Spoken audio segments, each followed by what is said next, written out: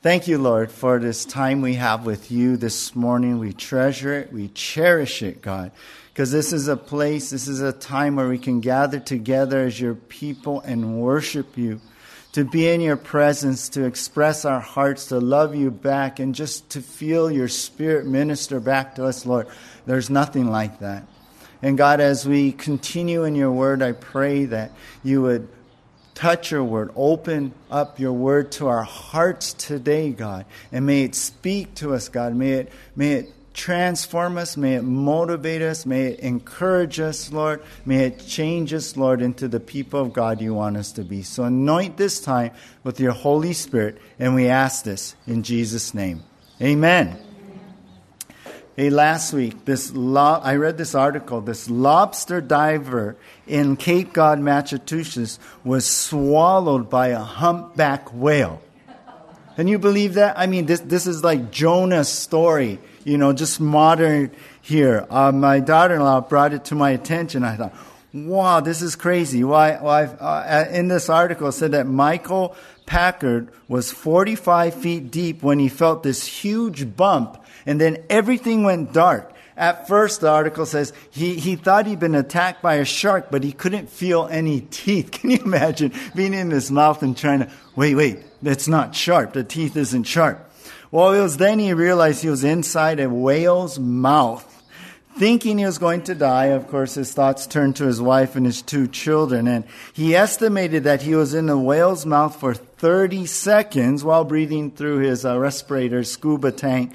And then the whale, found in his mouth his unwelcome and inedible creature, swam to the surface, shook his head, and spit out the trapped diver. Isn't that crazy? What a story. Packard told reporters this, and I quote, "I just got thrown in the air and landed in the water." Can you imagine? Phew, splashing. But then he said this, "I was free and just floated there." And I just could imagine what he was feeling. I mean, can you imagine how relieved he was? What an experience. I mean, be in the, eaten by a whale, at least in his mouth. And then after that, just floating there, having made it through. I mean, I could picture him just going, just floating on the water because the whole thing is over. Well, today, as we return to our study here in Revelation, we find the tribulation saints who had experienced so much pain, so much suffering in the persecution, in the tribulation time, that they're just, quote unquote, or so to speak, floating in heaven above the tribulation on the earth, just taking it all in and basking in the glory of God. That's what we're going to see here. Today we're going to see the tribulation saints in glory. That's the title of our message. We're going to be covering Revelation chapter 9 from verse 9 through chapter 7 from verse 9 through 17. We finished off on verse 8. We're going to continue on in our study here. And our outline today is, number 1, the spectacular worship. Number 2, the specific grouping. And number 3, the special treatment. So we're going to finish off this chapter with the tribulation saints in glory. Let's begin, number 1, in our outline, the spectacular worship. The spectacular worship. Now, in this section, for those of you taking notes, we're going to be covering verses 9 through 12. This will be our first section we're going to cover. But first of all, take a look at verse 9 and 10. Verse 9 and 10. It reads there here, "After this, I looked, and behold, a great multitude that no one could number, from every nation, from all tribes and peoples and languages, standing before the throne and before the Lamb, clothed in white robes with palm branches in their hands, and crying out with a loud voice, 'Salvation belongs to our God who sits on the throne and to the Lamb.'" So we'll stop right there. Now we begin with these 2 words, "after this." And so after what we saw in the previous section here in chapter 7, all this event, John now witnesses and he writes down. So after what? Well, after the sealing, the marking of the 144,000. You remember last week we saw that. God saved and raised up the 144,000 Jews to go out and share Jesus to their fellow brothers, their Jews, as missionaries of redeemed Israel. That was the title of our message last week. So these were the sealed with that mark, right? Saying they belong to God. That mark protected them from the judgments and the tribulation, protected them from anything Satan, the Antichrist, could do to them. I was thinking you could say the 144,000 are the sealed servants. And next after this, we see the saved saints. So John writes, after this, after the 144,000, he looked, behold, a great multitude. He sees this, the original language is talking about this huge crowd. I mean, we're talking millions upon millions are here. I mean, he writes right here, it's countless, right? No one could number this whole multitude of people that's seen in heaven now. And he describes that these people are from every nation, every country, from all tribes, like all people groups you could think of, from every race, from every language you could think of. All people, all millions and millions of people are there in heaven. This is what he sees. This international group also, he saw them standing before the throne room of God, or the throne of God. So they're right there. They're right in center area, center by the center stage of where God is enthroned. And before the Lamb, and when you remember the Lamb is Jesus Christ. And I like that description, the Lamb, which points to Jesus who suffered and died on the cross for our sins. So the scene shows millions and millions of people in heaven before God's throne. So get that picture right here. And then he sees them.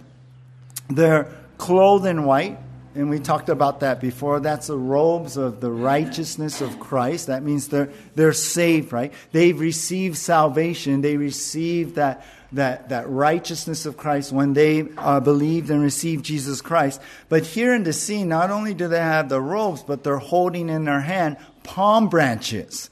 And the palm branches usually it refers or it shows joy, and it also shows victory or deliverance here. So these guys are out of the tribulation now, and they're in heaven, and they've been delivered from all that. And so, verse 10, they're crying out with a loud voice, salvation, right? Comes from that one on the throne. Salvation comes from God, who's the ruler of all things. He has the power. He is the ruler. He's taking us out. And they also praise or give worship to the Lamb. Praise be to Jesus. So here's this massive crowd of believers. They're in heaven praising God for salvation and deliverance from this time of tribulation on the earth. Now, understand, these are not the 144,000 Jews.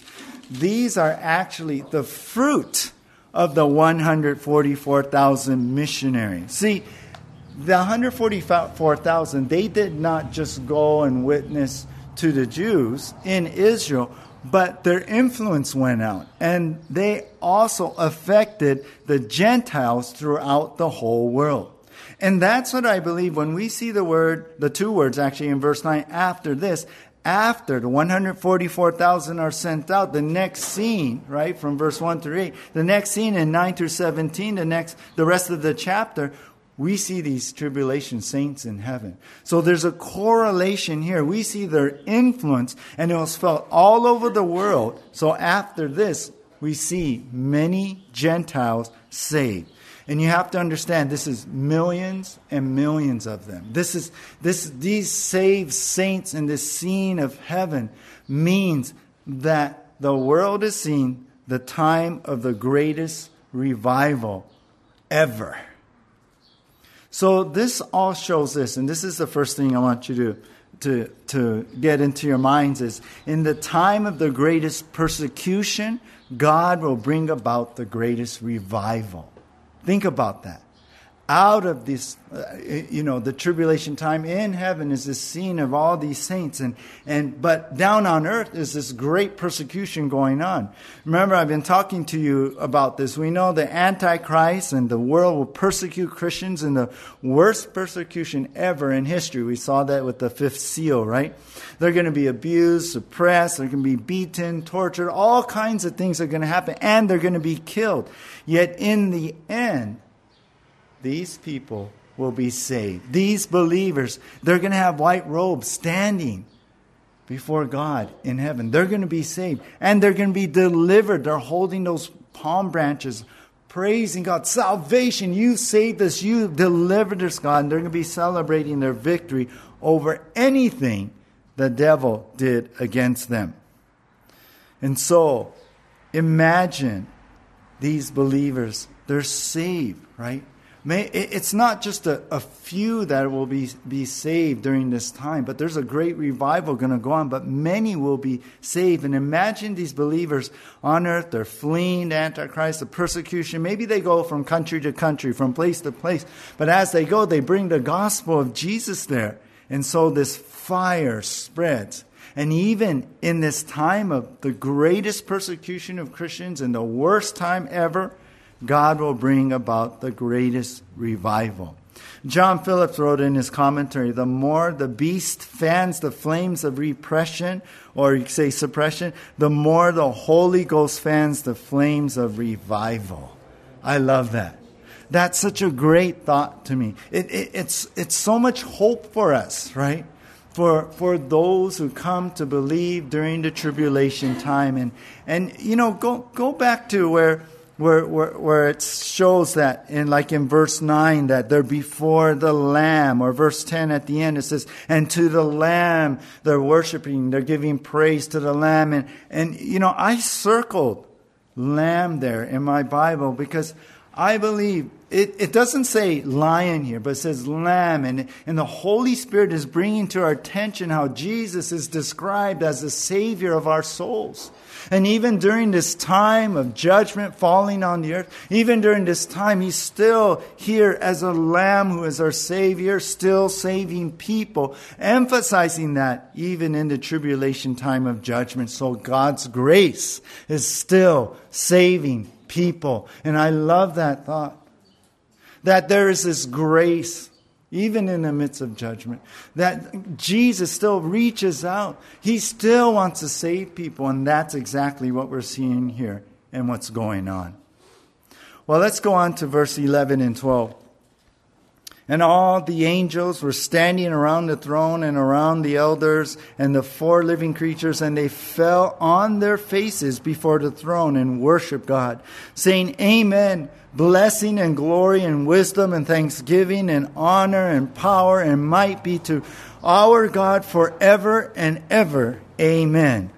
So here's the next thing in this scene. Here's the tribulation saints, the millions of them, right? They start praising God. Here's these people, right? And they start praising God. Then John writes how the angels now, the elders, and then even the four living creatures, they start joining in, and they come in with their own worship here. Now, he writes there's angels, first of all. There's these angels around the throne, and we got that scene in Revelation 4 or 5, I believe there. And when John described that, it was thousands and thousands of angels.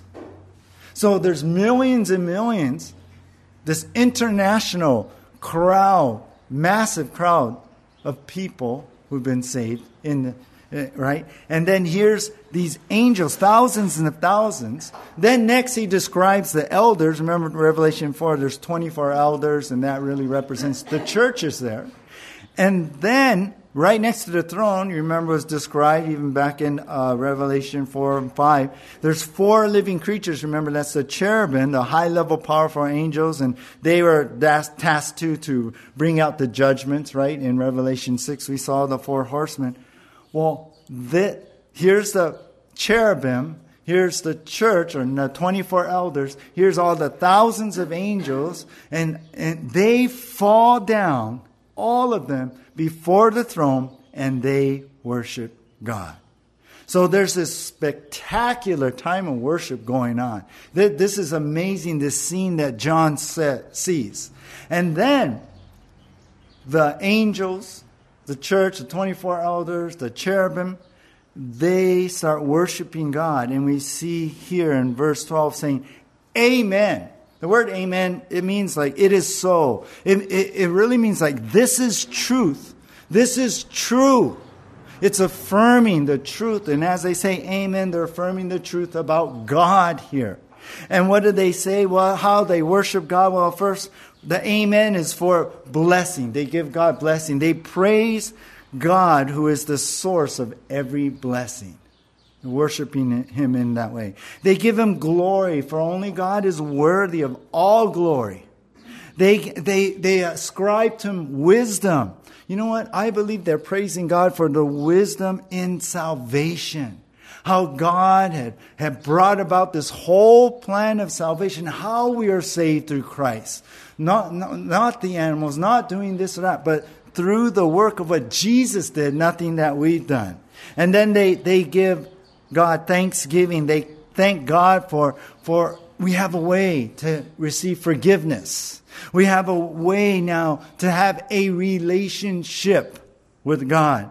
And then they give honor to, I believe, the King and our Lord Jesus. And then they ascribe to Him power. Amen to His power. No one has greater power to save, to help, to bring people to salvation. And then might, they say. They give Him might. No one, nothing, even, you know what?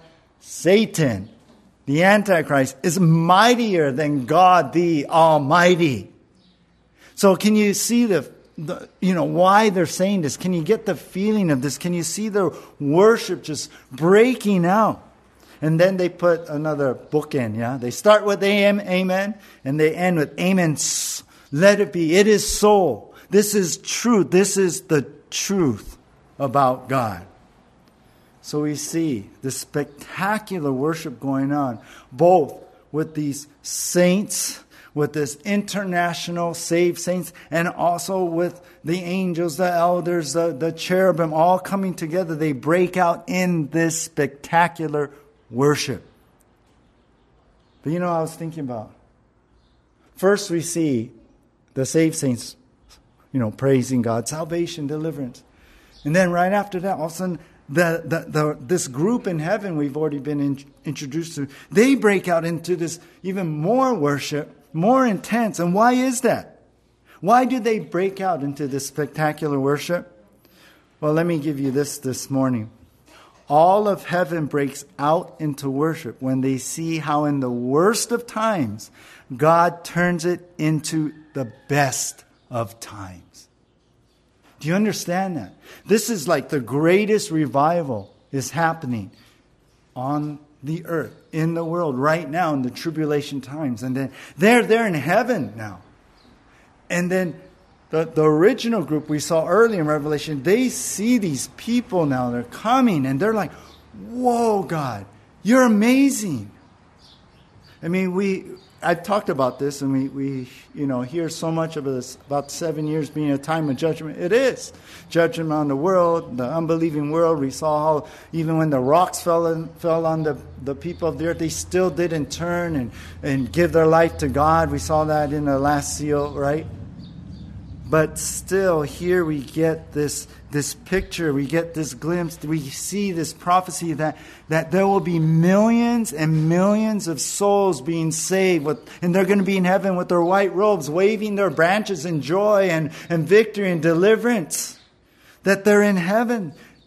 And so think about the rest of heaven, seeing these guys come up. They cannot but praise God. And so as soon as they hear the first group, these saved saints, as they raise their voices to praise God, salvation, to God and the Lamb, suddenly they cannot hold back their worship, blessing, honor, wisdom, power, might. They're just amazed to see. Think about this. Perhaps some of them seeing their family now in heaven. Perhaps seeing their friends in heaven. Perhaps seeing those that they've been praying for, right? The church is in heaven now. And then now this group comes and it's like, whoa, they're here. They made it. And their heart is just rejoicing in all of this. So get the scene here of what's going on and why they break out into so much worship and amen. They're saying amen, Lord, amen here. They made it. You know what? I was thinking about what Jesus said in Luke 15:10. This is the NLT. There is joy in the presence of God's angels when even one sinner repents. So think about this. This is countless people. This is a huge crowd. This is a great multitude. This is millions and millions of people, of saved saints in heaven. And no wonder they break out into this incredible, spectacular worship. They see the greatest revival happening. And they see that how in the worst of times, God turns it into the best of times. You know, I was thinking about that. Maybe you're here, maybe you're connected, and you know, maybe it seems like all is lost. But it doesn't mean God is done. His strength is made perfect in weakness, right? 2 Corinthians 12. When it seems like the end of things, you know what? A lot of times God is just getting started. Amen? So even in the worst of times, God can turn it around to be the best of times. So in what we see here in the first section, receive that from the Lord. Receive that. In the worst of times, the tribulation is going to be bad. But out of that comes the greatest revival ever. And I could just imagine the church in heaven seeing their loved ones, seeing those they prayed for, seeing the ones that they planted seeds, are there now. They made it. And what else can we say but glory be to God. Thank you, Jesus, for saving them. Well, let's go on to number 2 here. The specific grouping. As we see the tribulation saints in glory, we saw the spectacular worship. And now as we go on, verse 13 through the first part of 15, the specific grouping. First of all, let's begin with verse 13. Then one of the elders addressed me, that's John, saying, "Who are these clothed in white robes, and from where have they come?" Verse 14, I said to him, "Sir, you know." And he said to me, "These are the ones coming out of the great tribulation. They have washed their robes and made them white in the blood of the Lamb." Now, one of the 24 elders, one of the representatives of the church, goes to John and is like, "Hey, who are these guys now?"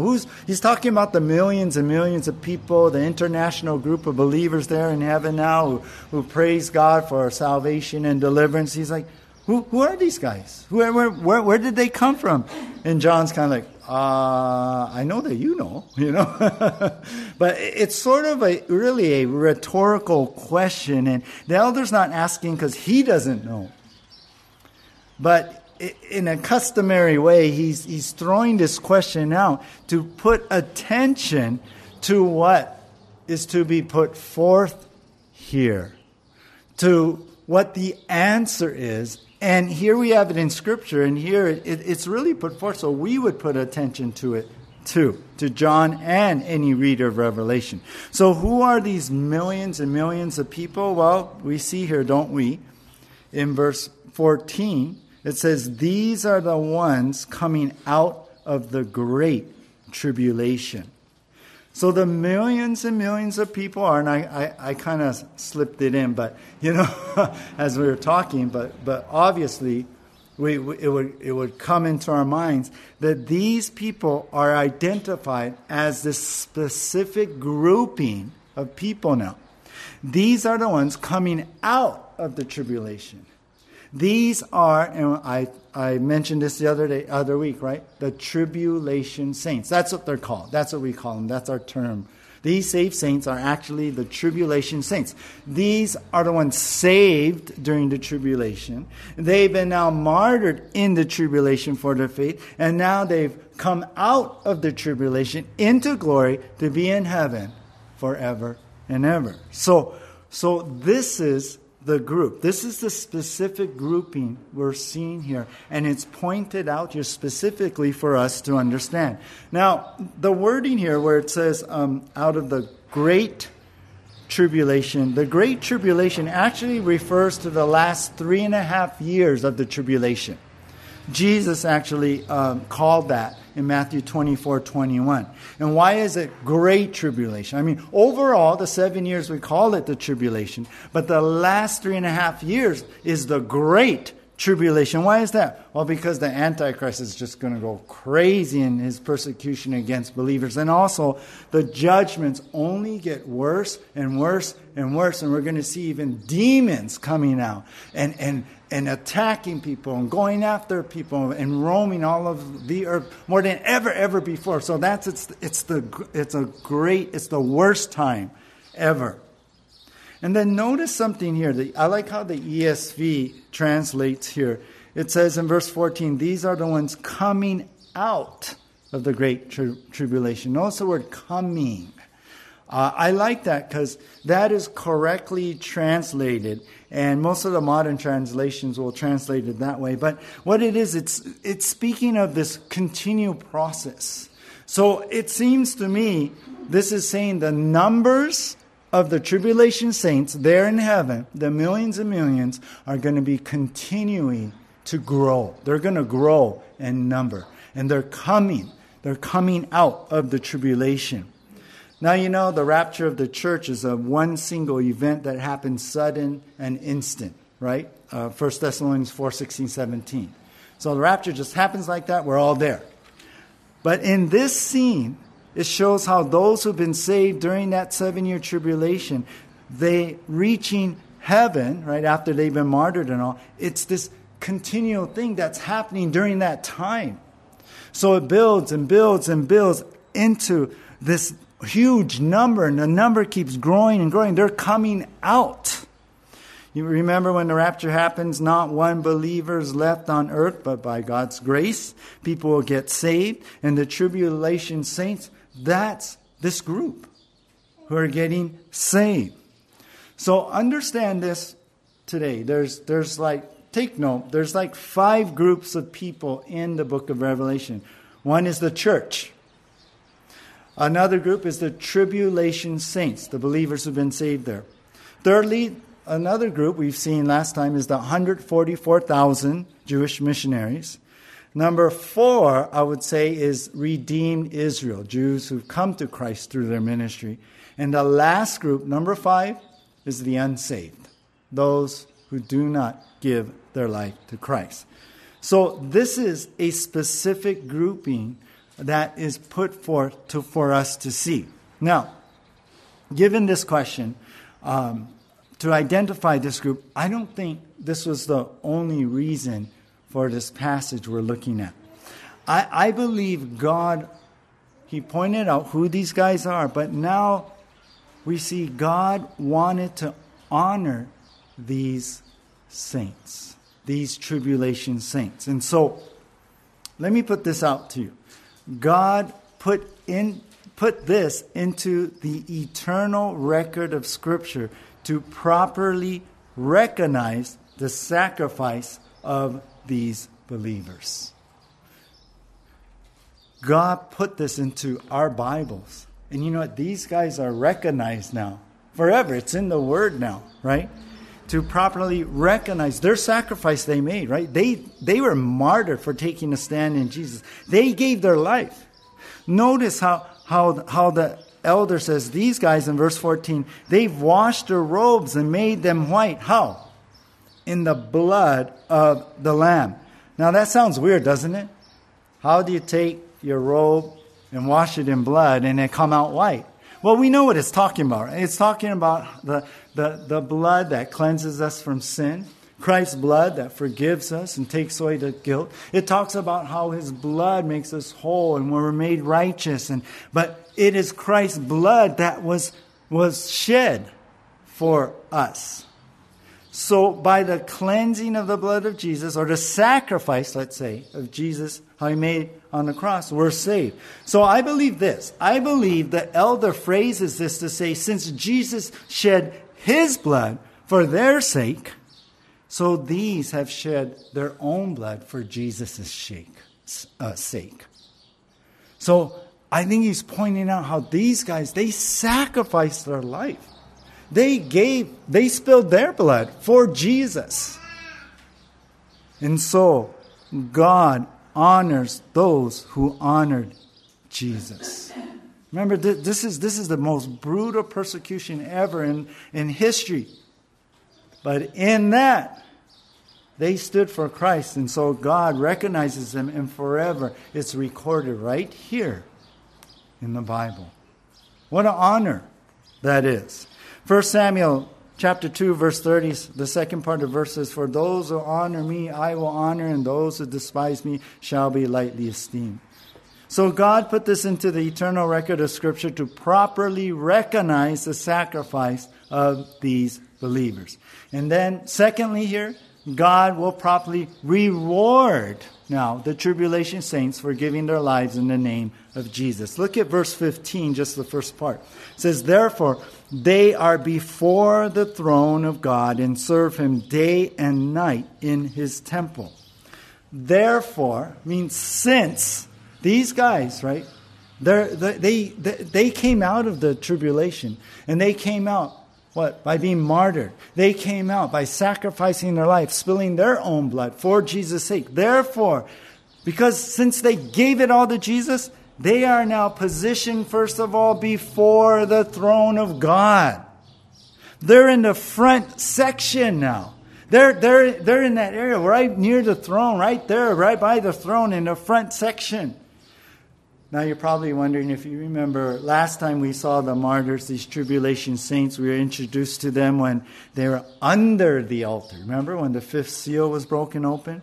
And remember they were crying out to God and saying, "God, when will you take vengeance?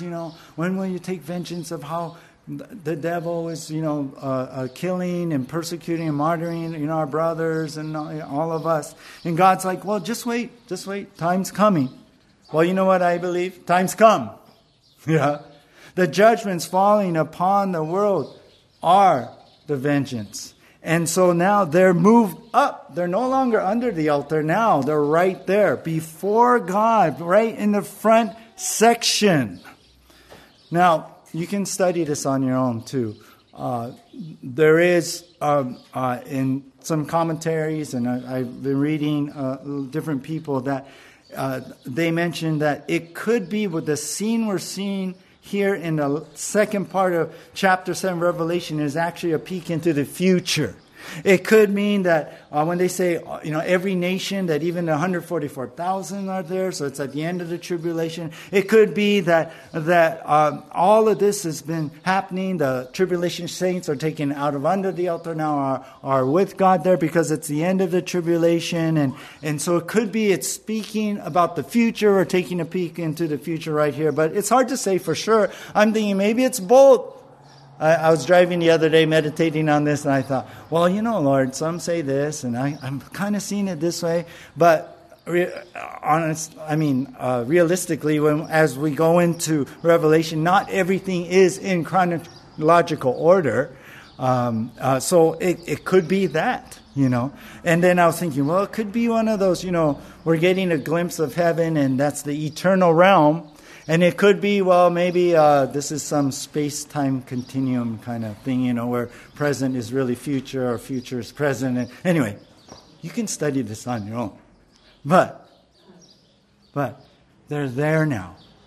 Just get that. They're there before the throne, right? And verse 15 tells us that they serve him day and night in his temple. So they're serving God. Day and night means continually. And to me, this speaks of not only do they have this position before God, but they have a place now of service. Later in Revelation 20, they're going to join in with the church, ruling and reigning in the millennium. So here's this idea I want you guys to get.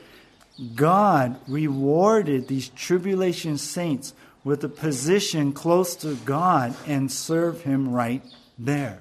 They're properly rewarded for their sacrifice and how they gave their life.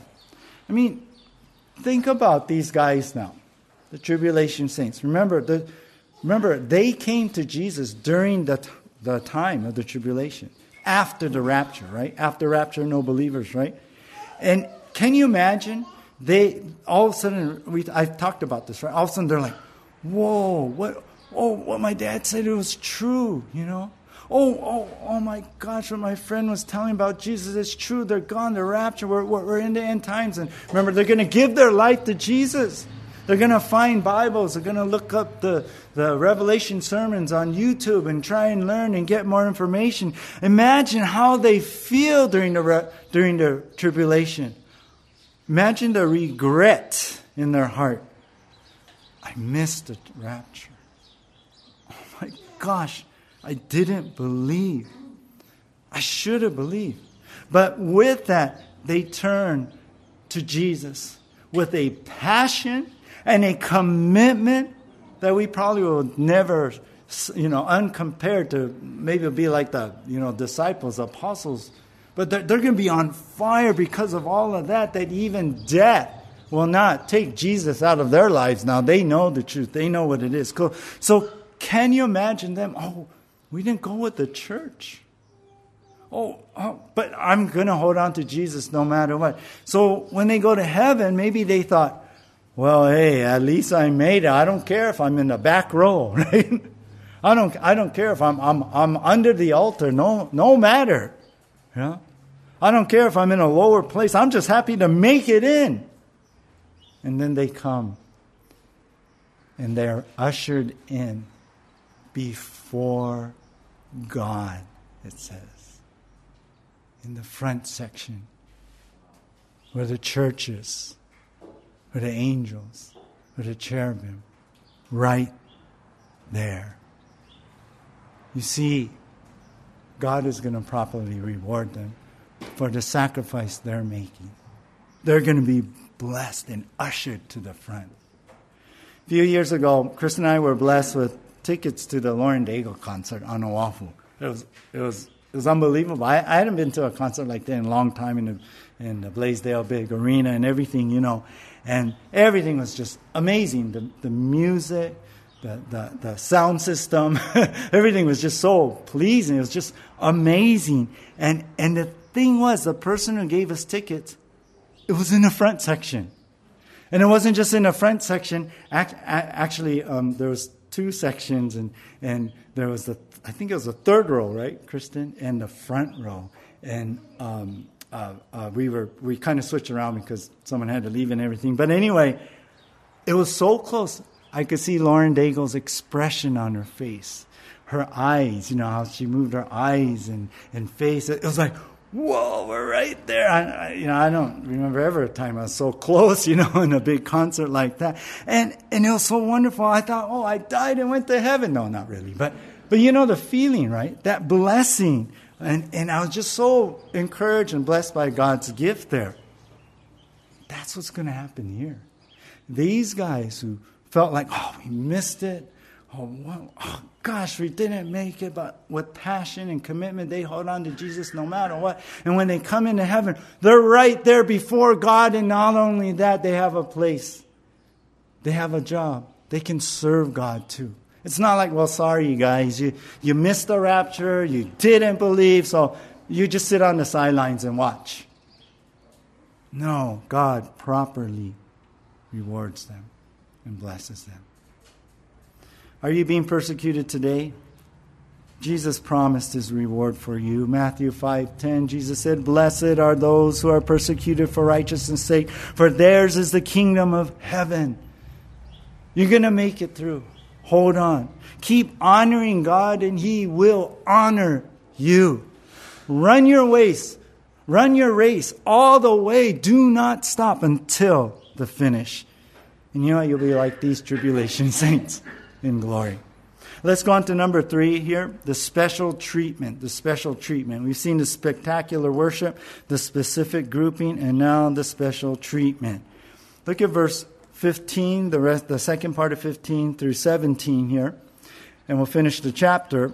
It says here, verse 15, "And he who sits on the throne will shelter them and shelter them with his presence.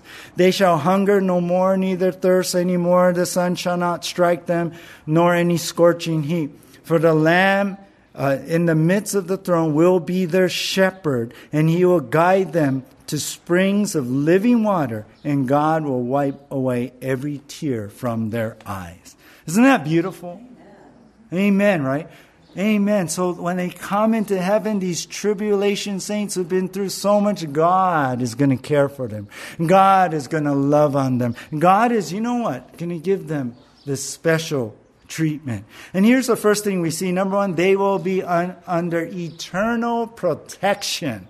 They will be under eternal protection. God who sits on the throne will shelter them with his presence. And what better protection we have when God's presence is right there. God himself will spread over them like a tent, shielding them, protecting them. No harm will ever come to them anymore.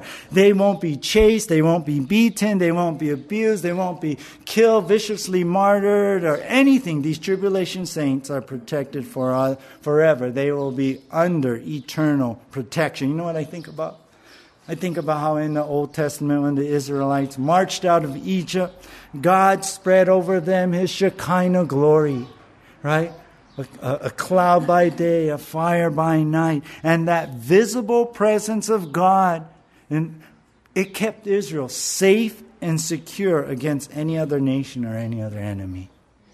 And so here's God himself forever protecting. They will be under the eternal protection, these tribulation saints. Number two, they will be under eternal provision.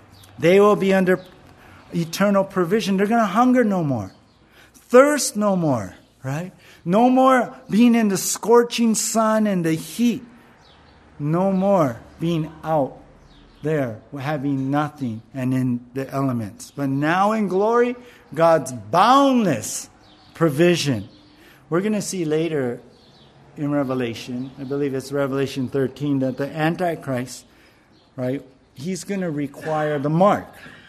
We know the mark of the beast, right? That every person would have to take this mark as a sign of allegiance to him and worship the Antichrist as God. Acknowledge him. Yes, he's God by taking this mark. And on top of that, we know this, right? You cannot buy or sell without that mark.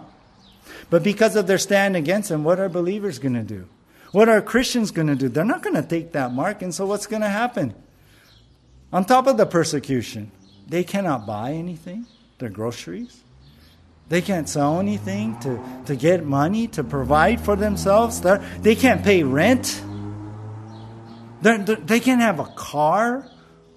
You know what? They're basically be forced into homelessness. But God said, no more sun, no more being out there, no more being homeless, no more being hungry, no more being thirsty. You're going to be under my eternal provision. Oh, how wonderful that must have been for them. They have gone so long without. But now they never have to worry ever of being provided for. So they will be under eternal protection. They will be under eternal provision. Number 3, they will be under the eternal care of the great shepherd. And so we see in verse 17, for the Lord is in the midst, the Lamb, in the midst of the throne will be their shepherd and guide them. So the Lamb of God, Jesus Christ, will be their shepherd. In other words, they belong to God's flock, and they're going to be under the special care of the great shepherd, the Lord Jesus. And he's going to lead them, I like this, to the springs of living water. What is that? This is the life that Jesus gives us. That's what the living water is. Jesus will give life and sustain them as he will all of us. Revelation 22 verse 1 says, Then the angel showed me the river of the water of life, bright as crystal, flowing from the throne of God and of the Lamb. That's what's going to sustain us in heaven. That's what is going to give us life. Jesus is going to be that one, the great shepherd. So just as a shepherd takes care, sustains his flock, so Jesus will be for these guys. So they will live under eternal protection, under eternal provision, under the eternal care of the great shepherd. And number 4, last thing, they will live under the eternal blessings of heaven. That's what I call it. The last part in verse 17, the last part today says, and God will wipe away every tear from their eyes. Oh, can you believe that? Can you imagine the tribulation saints who are on earth before they get to heaven, the hope that they see? Yeah. That God's going to recognize them. He's going to reward them. And then God's going to come and He's going to bless them. And there's a special treatment they're going to be given, even though they feel like, we're not part of the church. We didn't go. We're just, came after. But still, God will be there for them. And God will wipe away every tear. They'll cry no more. No more pain. No more sorrow. No more suffering from the persecution that they endured. These tribulation saints have now reached glory here in chapter 7. Gone are the dark days. They are in heaven. Oh, I was thinking about that. Gone are the dark days, right? No more tears. No, God's going to wipe that away. No more of that pain, the dark days. No more of that sorrow, the dark days. I was thinking about when I first gave my life to Jesus and accepted Him into my life, and things changed inside of me, yeah. And I became a new creation. Oh, Jesus. And all of a sudden I had this joy. I had peace. I had this the security in God. I knew I was loved. And that, there's just, I don't know how to explain, but I had the sense God is real. Jesus loves me. He's here in my life. And the Holy Spirit is living in me. And you know what? I was thinking back on that. At that moment, when I received Jesus, at that time, gone were the dark days.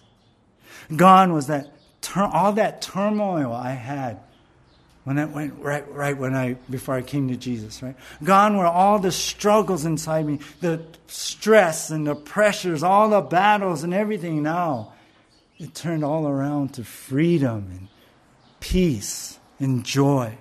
And I look back on those times, and I was thinking about this, before Jesus, and they were the dark days. But when Jesus came into my life, gone were the dark days. Now, yeah, I still have trials. I still have problems and things, but now I have Jesus. Now I have the Holy Spirit, and it's not like before. It's not like before. I was healed. I was freed. And even today, I feel like He's still healing those things in your mind, yeah? He's freeing you from those things in your heart that trip you up and some of the battles we have inside of us. Yeah? Insecurities or pride or fleshly things like jealousy, or hate or unforgiveness. He's healing. Those dark things are going. And here we see ultimately in heaven, gone are the dark days. And soon it will be for us. When we go home to heaven in the rapture. Soon, I say. Maranatha. Gone are the dark days. All the trouble, trial, tribulation will come to the end, and God will wipe the tears from our eyes, and we'll be in the presence of God, and all that will be gone. Gone.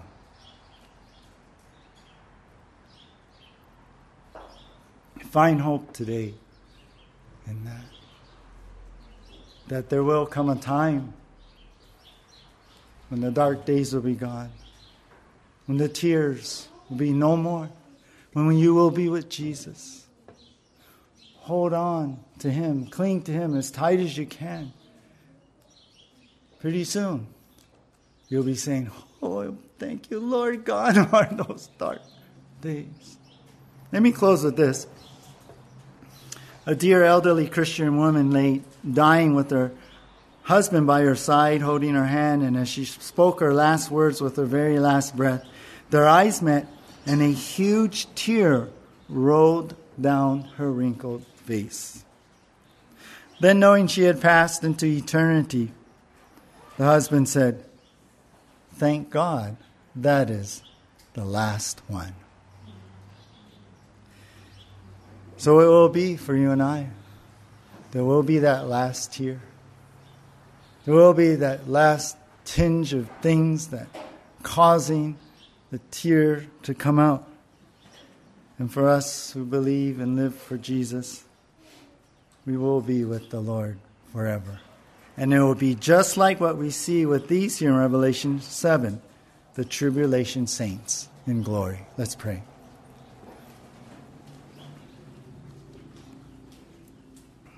Lord God, what a wonderful glimpse of heaven we have seen today. It's a little peek of what's going to be happening during the tribulation. And God, what a glorious and wonderful view we have right now, Lord, of your love, your grace, of your glory, of your power and might, of seeing tribulation saints in heaven. Oh Lord, of seeing them touched and rewarded and treated specially, God. God, and how you wipe away our tears. Lord, wipe away our tears right now with hope, with your love, with your Holy Spirit ministering to our hearts and telling us that you love us. And no matter what we've done, there is grace. That even with these tribulation saints who had rejected you and walked away from you, yet after the rapture and in the tribulation, God, you still reached out and they were saved. Lord, save us from ourselves today. Save us, God, from those struggles inside of the flesh, of the things, Lord, of our old person. Free us, heal us, God. Wipe away the tears right now. And I pray for every person in this room and connected that your Spirit would do that very thing right now. Touch us with your hand, God, as you healed the blind when you're here on this earth. As you raise the dead, God, raise us up from the deadness, Lord, and put inside of us a new life, a passion for you. I pray for anyone here who is not saved, who hears the sound of my voice, who is not saved, that they would give their heart to you and accept you into their life, and that you would save them, forgive them, cleanse them, make them new, and free them and heal them right now. Oh God, we look forward to that day when we would be in the front section. I don't care if I'm in the back row of the front section, but I just want to be there with you, Lord. And being there with you, with my love, God, that's the greatest thing in the whole world to me. It's what I look forward to. It's what I cherish now in worship, Lord. And so, God, our heart longs for you, to be with you, to see you in heaven in all of your glory. In Jesus' name, amen.